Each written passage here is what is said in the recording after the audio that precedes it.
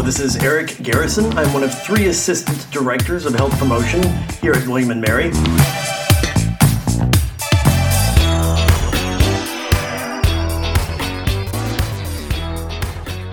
And it is October 27th, 2020.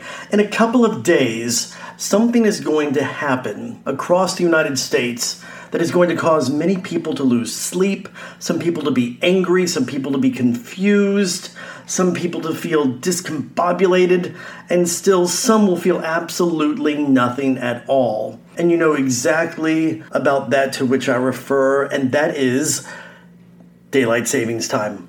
So a couple hours after Halloween ends, so on November 1st at 2 a.m., most of the states in the United States are going to have an end to daylight savings.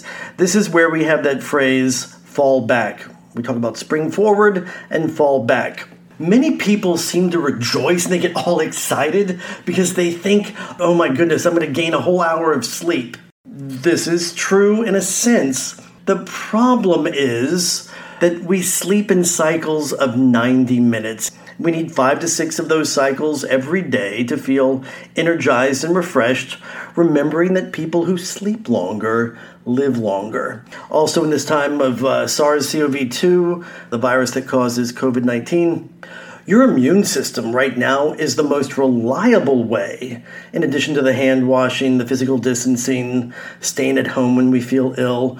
Your immune system right now is what we need to keep going. Before there's ever a vaccine, we have to keep your immune system well, and sleep is part of that, as well as how we fuel, how we train, how we hydrate. So how do we deal with this piece where people are getting excited about being given 60 extra cents when in fact the thing they want to purchase costs 90 cents? Well, there's a website and an app that I use all the time. It's Sleepy Time. And the thing about Sleepy Time, you spell it Sleepy Time, but you put a dot before the M-E. So it's not sleepy.com, it's not sleepytime.org, it's sleepy.me, which looks like Sleepy Time. That website or that app is going to allow you to calculate your wake-up time and then your sleep time. So you can put in the wake-up time you'd like to have. And remember, we always try to wake up consistently 7 days out of the week, which means we need to have a consistent bedtime as well. It will calculate your bedtimes based on your chosen wake-up time.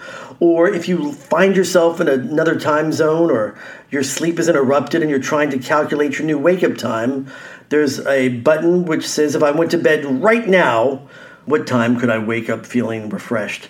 Realize nobody ever wakes up bright-eyed and bushy-tailed. If anybody ever tells you, I wake up bright-eyed and bushy-tailed, you have the right to throw water at them. We can help you wake up feeling more refreshed, but you will not feel totally refreshed when you wake up. And that's why this whole time zone change, either way, either in the fall or in the spring, can affect us in a negative way. Again, because we sleep in 90-minute cycles, but we're given only 60 minutes of a time change. So the tips I'm about to give you work not only for daylight savings time, spring or fall, but they also can help you if you're traveling to a different time zone, be it by plane, by car, by boat, by transporter for our alums on the Enterprise. Understand, though, that with one time zone change, you can probably do this in a day. Several time zone changes, you may need to build up to that. It takes your body approximately 24 hours to adjust to each hour of time change, and what I'm about to share with you can expedite that. Realize that when I travel to Europe or elsewhere where there are going to be multiple time changes, I begin this process several days earlier, so my body has already acclimatized itself to the new time. But for now, again, it's October 27th, 2020. We have a time zone change for most of us in these United States. It's going to occur in less than a week. And so this would be my advice to you to wake up feeling a lot better. Because if you think about it, a sleep cycle time-wise is 90 minutes. The time change is only 60. That means you are probably going to wake up in the middle of a sleep cycle So either an hour in or 30 minutes in, depending on how you wake up, the light that comes in through your window, etc., when your neighbors start waking up, when your animals start waking up, because they don't realize there's a time change. For children, for infants, or persons who are unable to tell time, you're going to find your house waking up at different times. Nature will be waking up at different times, but you have control over yourself. Unfortunately, many of us use our telephones, our $900 alarm clocks, as I call them. The advantage of that is they are always in tune with Greenwich time or with the international time zones. The problem with that is they are always in tune with Greenwich time or the universal time, international time. So when you go to bed at night on Halloween in a couple days, your clock is not going to tell you the new time until 2:01 a.m. This means that you need to make adjustments before you go to bed. So, a couple ways that you can do this. You can stop looking at your satellite synchronized chronometers like your telephone, your computers. Even some watches are synced to satellites. I've seen some wall clocks and desk clocks that are synced to satellites. This can throw you off as far as time goes. If you have an old-fashioned analog clock, and I've got 2 in my office right now, I can change those before I leave on Friday.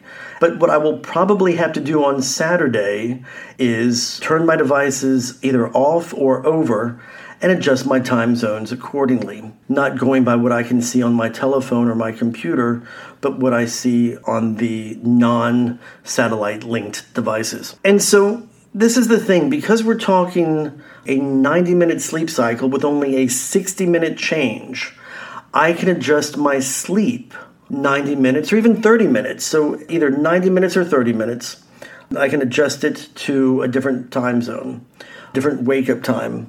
So let's say I always went to bed at 9 o'clock to wake up at 6 a.m. I could theoretically go to bed at 8 o'clock Saturday night. However, if I were to go to bed at 9:30 p.m., just 30 minutes later, realize it takes about 14 minutes to fall asleep.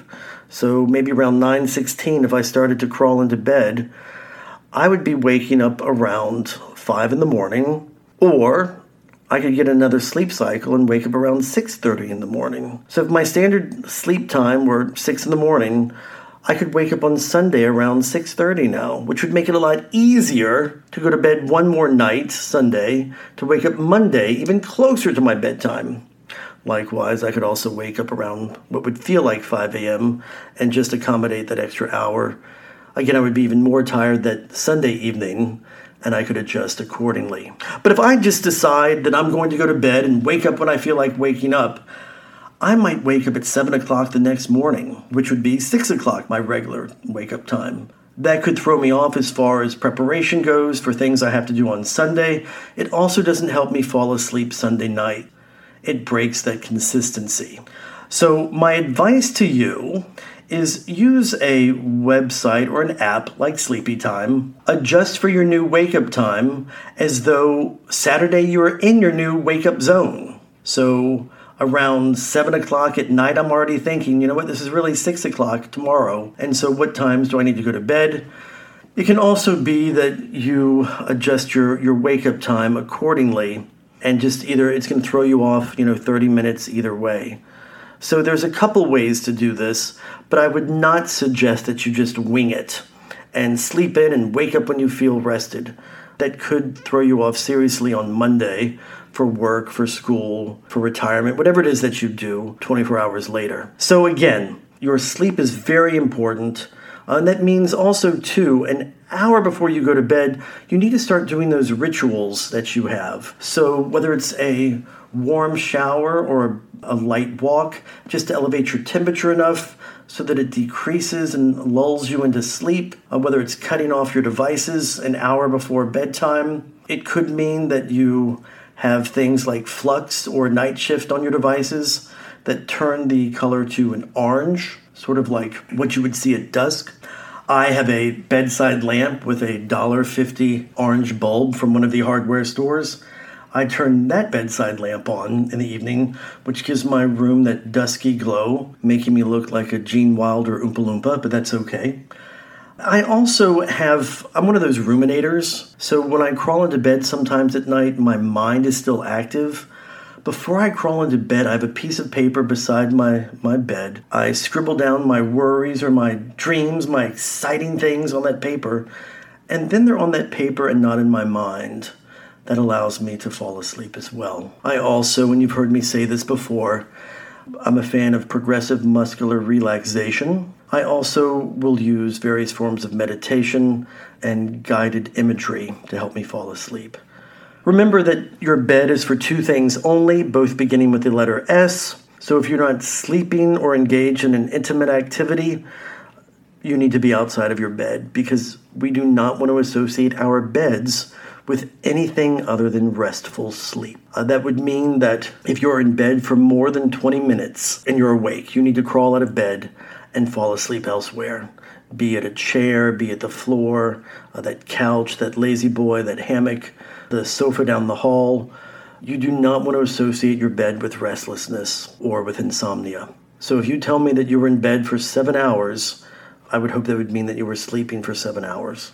If you tell me you were in bed for 7 hours and awake for 6 hours and 49 minutes of those, you've now reconditioned the purpose of your bed. So if you would like my cheat sheet, which is available to anybody who asks for it, please reach out and request that. Finally, if sleep is such an issue for you that it's affecting your mental and or physical health or any of your other 8 dimensions of wellness, so if it's affecting your social health or your financial health, if sleep is becoming that much of an impetus in your life, I would ask that you speak to your healthcare provider about a sleep study. They are done at hospitals and sleep institutes, pulmonology clinics all across the nation and around the world. And it could be the one thing that helps you feel energized throughout the day. So it doesn't matter to me if you're listening to this at 10 in the morning or 10 at night or 10 in the morning as you're waking up. But I want you to have peaceful sleep. And on that note, may we all live in peace. And may peace live in all of us. Thank you for listening. To get your copy of the Sleep Tips cheat sheet from Eric, email ohp@wm.edu. Start tracking your sleep now on the Sleepy Time app by visiting sleepyti.me. Join us again on Thursday when Dr. Karina Sidarsky-Gleiser of the Counseling Center joins us for a chat. Thanks for listening.